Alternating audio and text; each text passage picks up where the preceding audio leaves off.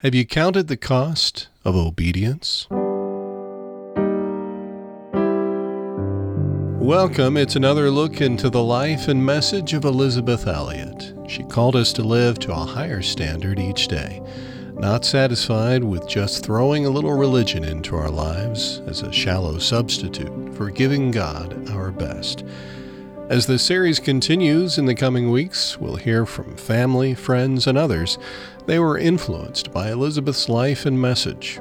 Today we continue the missionary story of Amy Carmichael. We'll hear from Ed McCauley, one of those killed in Operation Alka, as he talks about Jim and Elizabeth and their mastery of the language.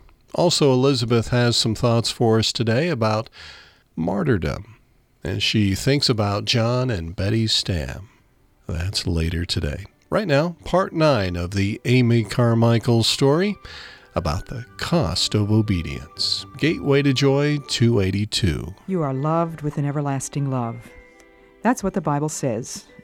And underneath are the everlasting arms. This is your friend, Elizabeth Elliot, talking with you this time about the cost of obedience. Last week we talked about Amy Carmichael, that amazing Irish missionary to India, whose life has so profoundly affected my own and the lives of probably countless thousands of others. Amy Carmichael began her work in India as an itinerant evangelist, and she did that for 6 or 7 years with a small band of Indian women called the Starry Cluster. That was a name that other Indians had given them. And from the reports of others, I would gather that Amy Carmichael's work as an itinerant evangelist was very effective. But of course, if you're going to do the work of God, and you're going to proclaim unequivocally the truth of God, there are going to be some battles. And there were plenty of spiritual battles. We told you about some of them last week. And then in the course of that itineration, Amy began to get rumors and hints of a nefarious traffic that was connected with the worship in Hindu temples. At first, she couldn't believe her ears, but she began to investigate, and she learned that indeed it was true that little girls were given to the temples, sometimes when they were babies, sometimes when they were very small children, and they were reared to be temple prostitutes. These were not unwanted children. These were not orphans, but they were very often beautiful children, talented children, sometimes high caste little girls who were prepared for a lifetime of temple prostitution in which they were available for the priests and for any male worshipers who might come. Amy began to pray that the Lord would enable her in some way to save some of these little children. It wasn't until 5 or 6 years had gone by in her itineration that she met one of these women. At first, she did not know who she was, but she recognized her as a very well-educated woman. She knew the classics. She knew poetry. And when Old Blessing, one of the members of Amy's band, gave her testimony, this woman responded with towering scorn and derision. She teach me something? And then it began gradually to dawn on Amy that this woman must indeed be one of the temple prostitutes of whom she had heard. And she prayed earnestly for some way to save these little girls. The passion of Amy Carmichael's life was love. Love for the Lord, first of all, and then love for everybody else, particularly for whom God had given her spiritual responsibility. She used to pray the prayer of Jeremy Taylor, Lord, do thou turn me all into love, and all my love into obedience, and let my obedience be without interruption.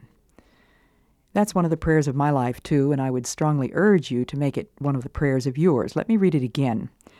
Lord, do thou turn me all into love, and all my love into obedience, and let my obedience be without interruption. But I would warn you, if you pray that prayer, it will cost you something. Love has a price tag. Love always means sacrifice, and obedience costs. As the band of Indian women was traveling with Amy, they began to pray about little things that might be hindering their work. It was the custom for Indian women, and I believe it still is today, to wear quite a bit of jewelry. Earrings, sometimes nose rings, often a jewel set into one side of the nostril, bangles on their wrists, rings, and bangles on their ankles. They, of course, had jewelry like everybody else, but they began to believe that this was not appropriate for the kind of work that they were trying to do and for those who follow him who was poor. And so they began to seek the Lord's will as to whether or not they should abandon their jewelry, and they came to the conclusion that they should. This was a great shame to an Indian woman to wear no jewelry. It was a symbol of honor. A young unmarried woman could command a higher class husband if she had plenty of jewelry. If she wanted to marry a man with a college degree or a master's degree, then she needed to wear more jewelry. But these women felt that it was out of place for them, and they prayed, "Lord, Thou didst empty Thyself for me. I empty myself for Thee." They were severely criticized for this, not only by non-Christians, but even by fellow missionaries. It was not the custom for a woman to go without jewelry. I don't know what application this may have for you today, but very often I think the Lord speaks to us in a still small voice about some apparently little thing and asks, "Would you be willing to give that up for me?" And will we respond with their prayer, "Lord, I empty myself for you"? Things that look harmless to us sometimes stand in the way of the work that God wants us to do. Many years later, after they had made this decision, these women discovered that there was a very practical reason, in addition to the spiritual reasons that God had given them. They discovered that they were not attacked by robbers. Robbers were very common in that section of South India in those days, and when the word got around that the women from Donavur never wore any jewelry, then obviously it was not worthwhile to stop their bandies, their little ox carts, and discover whether they had any jewelry on them, because they knew that it wouldn't be there. There was tremendous cost involved for a Hindu woman who became a Christian. A man said to Amy Carmichael one day, "She shall burn to ashes first before she gets baptized. She may go out dead if she likes, but go out living, never." It was one thing to profess Christianity. It was another thing to go so far as a public baptism. But these women had determined to obey God at all costs and to take all risks. Amy told one story that is indelibly fixed in my own mind that illustrates the power of caste in South India at that time. She told about going into a house where she saw a little boy of 3 or 4 who seemed to be suffering with his eyes. He was lying in a swinging bag hung from the roof of the house, and he was crying the whole time they were there. 2 months later, she visited the same house. He was still lying there crying, but his cries were weary and much weaker. This is what she wrote. "They lifted him out. I should not have known the child, the pretty face drawn, full of pain, the little hands pressed over the burning eyes. Only one who has had it knows the agony of ophthalmia. They told me he had not slept, not even the measure of a seed, for 3 months. Night and day he cried and cried. But he doesn't make much noise now," they said. "He couldn't, poor little lad. I begged them to take him to the hospital at Palamkota, but they said to go to a hospital was against their caste. The child lay moaning so pitifully it wrung my heart, and I pleaded and pleaded with them to let me take him, if they would not. Even if his sight could not be saved, something could be done to ease the pain, I knew, but no. He would die away from home, and that would disgrace their caste. Then he is to suffer till he is blind or dead? I asked, and I felt half wild with the cold cruelty of it. What can we do, they asked. Can we destroy our caste? Oh, I did blaze out for a moment. I really could not help it. And then I knelt down among them all, just broken with the pity of it, and prayed with all my heart and soul that the Good Shepherd would come and gather the lamb into his arms. I can hardly bear to write it, but you have not seen the little wasted hands pressed over the eyes and then falling helplessly, too tired to hold up any longer, and you have not heard the weak little wails, and to think it need not have been.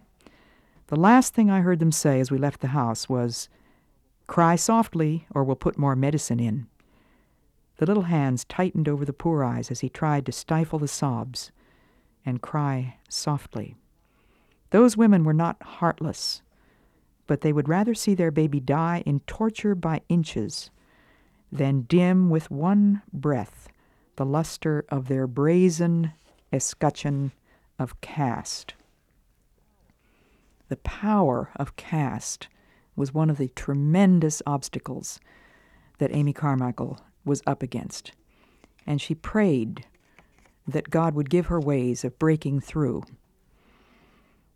The cost to you and me in modern times in our country is going to be different. We're up against different manifestations of the same power of evil that Amy Carmichael was up against. What Paul describes in Ephesians 6, we wrestle not against flesh and blood, but against principalities and powers, against the rulers of the darkness of this world, against spiritual wickedness from the very headquarters of evil. Will you stand against that evil in whatever place God has put you today? God looks for the faithful carrying out just of today's work, for the faithful, trustful acceptance of today's conditions, and a constant looking to Him for instruction and correction. He'll give you that if you're willing to pay the cost of obedience. The Cost of Obedience, Part 1. That's Part 9 of the Amy Carmichael story. Let's hear from a missionary. In fact, it was one of the men who was killed at Operation Alka, Ed McCulley. You'll hear his voice as he talks about Jim and Elizabeth, sometimes known as Betty, and their mastery of the language.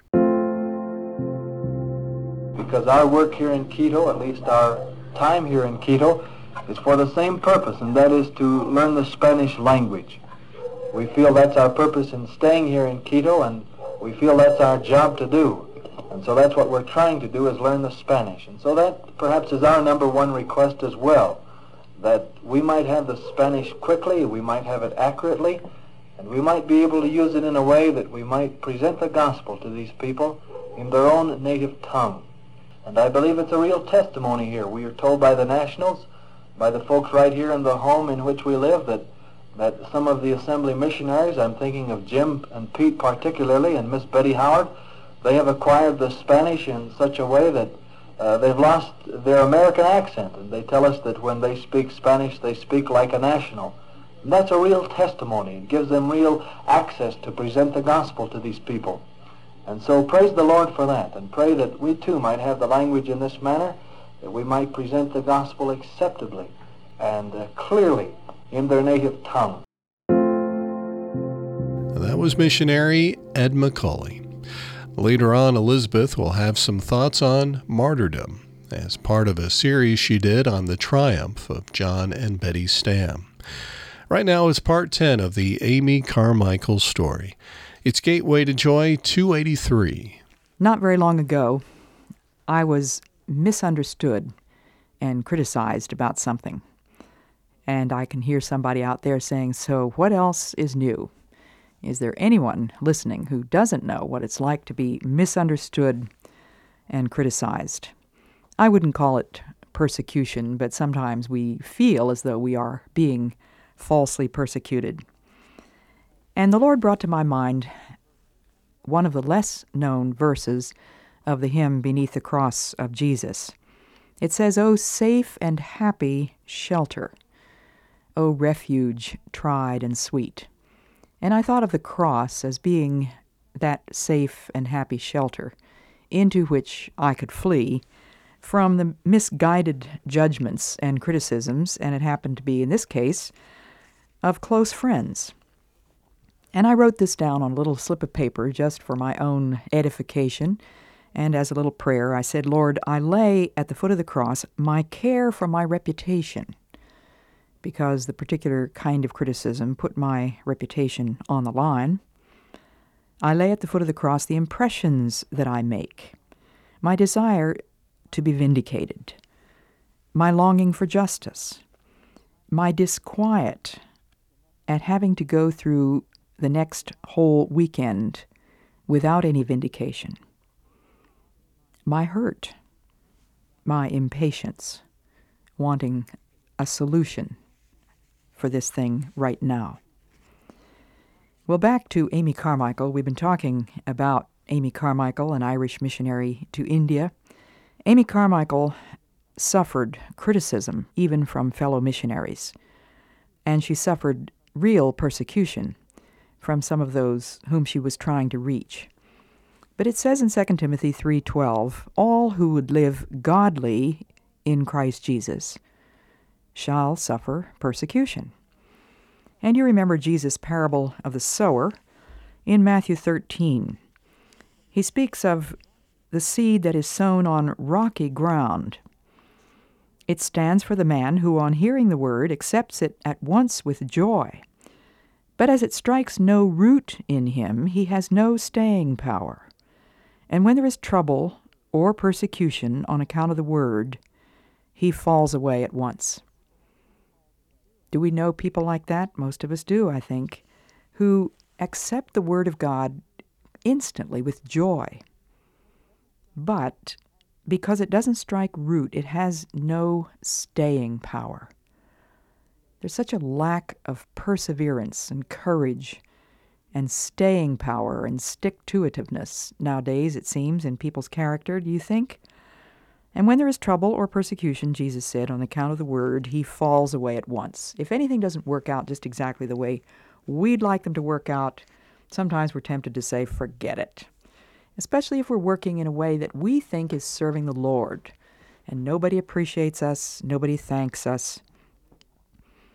We're not really suffering the kind of persecution that many Christians in many parts of the world are suffering. Political persecution, imprisonment, limitations on Christian gatherings. Many things like that we know virtually nothing about in our country. But in India, when Amy Carmichael first went out there at the end of the 19th century and the early part of the 20th century, there were some things that no one had ever written about, certainly no missionary had ever reported. And Amy began writing a book called Things as They Are. She was a woman of scrupulous honesty. She absolutely refused to sweeten the pill or paint a rosy picture where the picture was really black. And she set forth as fully, as straightly, and without varnish as she possibly could the actual condition of things as they were in India at that time. Not only the successes, but also the reverses. Not only the beautiful side, but also the dark side. And she was misunderstood by her constituency, her fellow missionaries, and when she sent the book to a publisher, it was immediately rejected as being too negative. For example, she tells one story of a Hindu woman who was ill, and Amy had been doing her best to try to give her one remedy after another, and nothing had done any good. And she began greedily grabbing at everything and haggling over the bottles and the corks. She said, "We don't give bottles as a rule, we give medicine. The people bring their own bottles." And this lady was trying to do her in every possible way, always guarding herself from danger by refusing anything which looked powdery, for we are supposed to delude the unwary by getting them to eat, drink, or inhale some sort of powder. That was one of the many rumors that went around about the dangers involved in getting in contact with these white people. This woman was quite sure that if only she went on changing the remedies often enough, I would get tired of bringing the wrong ones and would produce the one genuine article which she was certain would cure her. "Why don't you bring it?" she would say after every fresh trial. "Don't you know that by helping a Brahmin you will acquire great merit?" She never dreamed of being in the least grateful for what we were trying to do. She was condescending a long way down to let us do anything for her. And then one day she said, "As you have no medicine for my body, have you got medicine for my soul?" And I gladly told her yes. "By means of this soul medicine, will my soul regain its health?" Oh, how gladly I said yes. "And how may one drink this soul medicine?" So I told her. Then, by listening to the words of God and believing them, one receives soul medicine?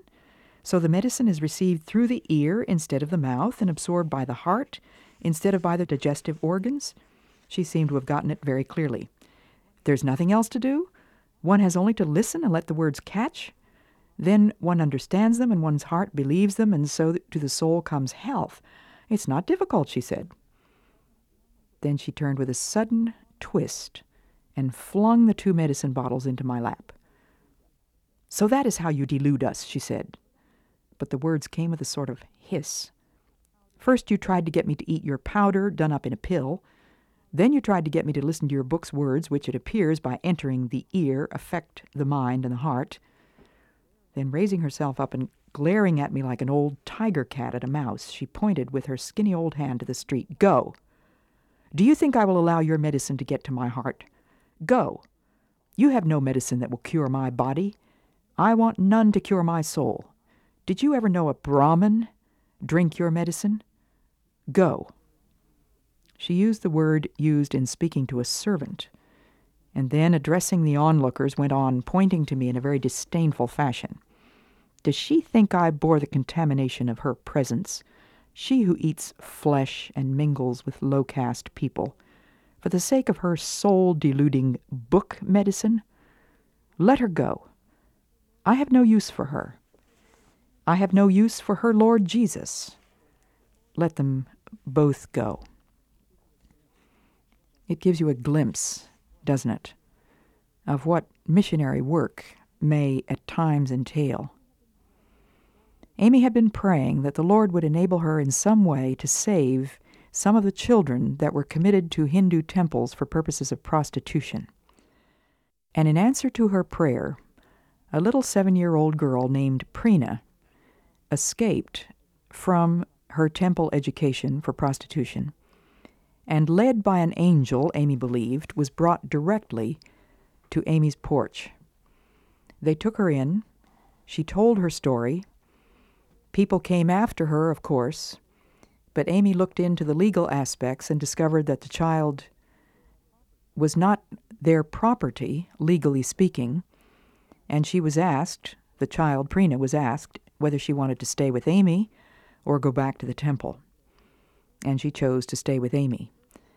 This was the very first child that Amy was able to take care of out of temple prostitution. And then follows a remarkable story of how one by one the Lord began to bring babies and other small children to her, babies and children who had been dedicated to the temple prostitution but had not yet been put into the temple itself. Preena was the only child that ever escaped from the temple after having once been in the clutches of the prostitutes. Preena began telling Amy things which Amy said darkened the sunlight. Things unspeakable, things unheard of, that went on routinely in connection with the temple worship of South India at that time. And she began itinerating again, sleuthing for children, and finally realizing, as the Lord began to bring these babies one by one to her, that she was going to have to give up her itinerant evangelism. give up what was clearly the work of God, give up what God had given her a gift to do. But Amy had become a mother. And when a mother is given children, then she must give up some things for which she is obviously gifted. She must give up things which she feels she has a right to do, things which God has blessed, because, as the Tamil proverb says, children tie the mother's feet. And Amy Carmichael was willing to allow her feet to be tied, she said, for the sake of him whose feet were once nailed. Obedience always costs. Gateway to Joy 283, The Cost of Obedience Part 2, which is the 10th in the series, the 24-part series on the story of Amy Carmichael. Well, before we go, Elizabeth had some thoughts when she was talking about John and Betty Stam, as she thought about martyrdom. You have gathered correctly that both John and Betty Stam were beheaded. Remember her prayer of consecration? Work out thy whole will in my life at any cost, now and forever. Could she know, back then when she was a young woman, perhaps a teenager when she wrote that prayer, what that cost would be? Think of those three words, at any cost.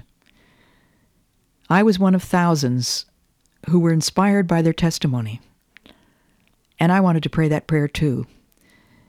I wanted to put myself totally at God's disposal, to be that corn of wheat that would fall into the ground and die. And I confess that I have been a little bit envious at times, that I was not given the same privilege. And it is not given to many in America, at least, literally to die because of their staunch refusal to deny Christ. But we who follow Jesus Christ, we who wish earnestly and honestly to take up the cross, which means suffering, which means torture, which means shame, to take up the cross and follow him, we are given the privilege of offering ourselves entirely to him as a living sacrifice, willing to die to self and to give up our own plans and purposes, to accept God's will, as did the Virgin Mary, when she gave herself without stint to God and said, "Behold the handmaiden of the Lord. Do anything you want with me, Lord. Let it happen, as you say." During a broadcast about the missionaries, John and Betty Stam, that was Elizabeth talking about martyrdom. Well, we're just about done for today. Let me thank you for letting us come into your home, your office, along with you as you jog, wherever we found you today. On behalf of the Elizabeth Elliot Foundation, in cooperation with the Bible Broadcasting Network, let me invite you to check out all the resources available at elizabethelliot.org. Lectures, talks, Gateway to Joy programs, devotionals, videos, and more. Hey, and leave us a review if you have time. It might encourage somebody else to check us out. Well, until next time, may God remind you daily you're loved with an everlasting love, and underneath are those everlasting arms.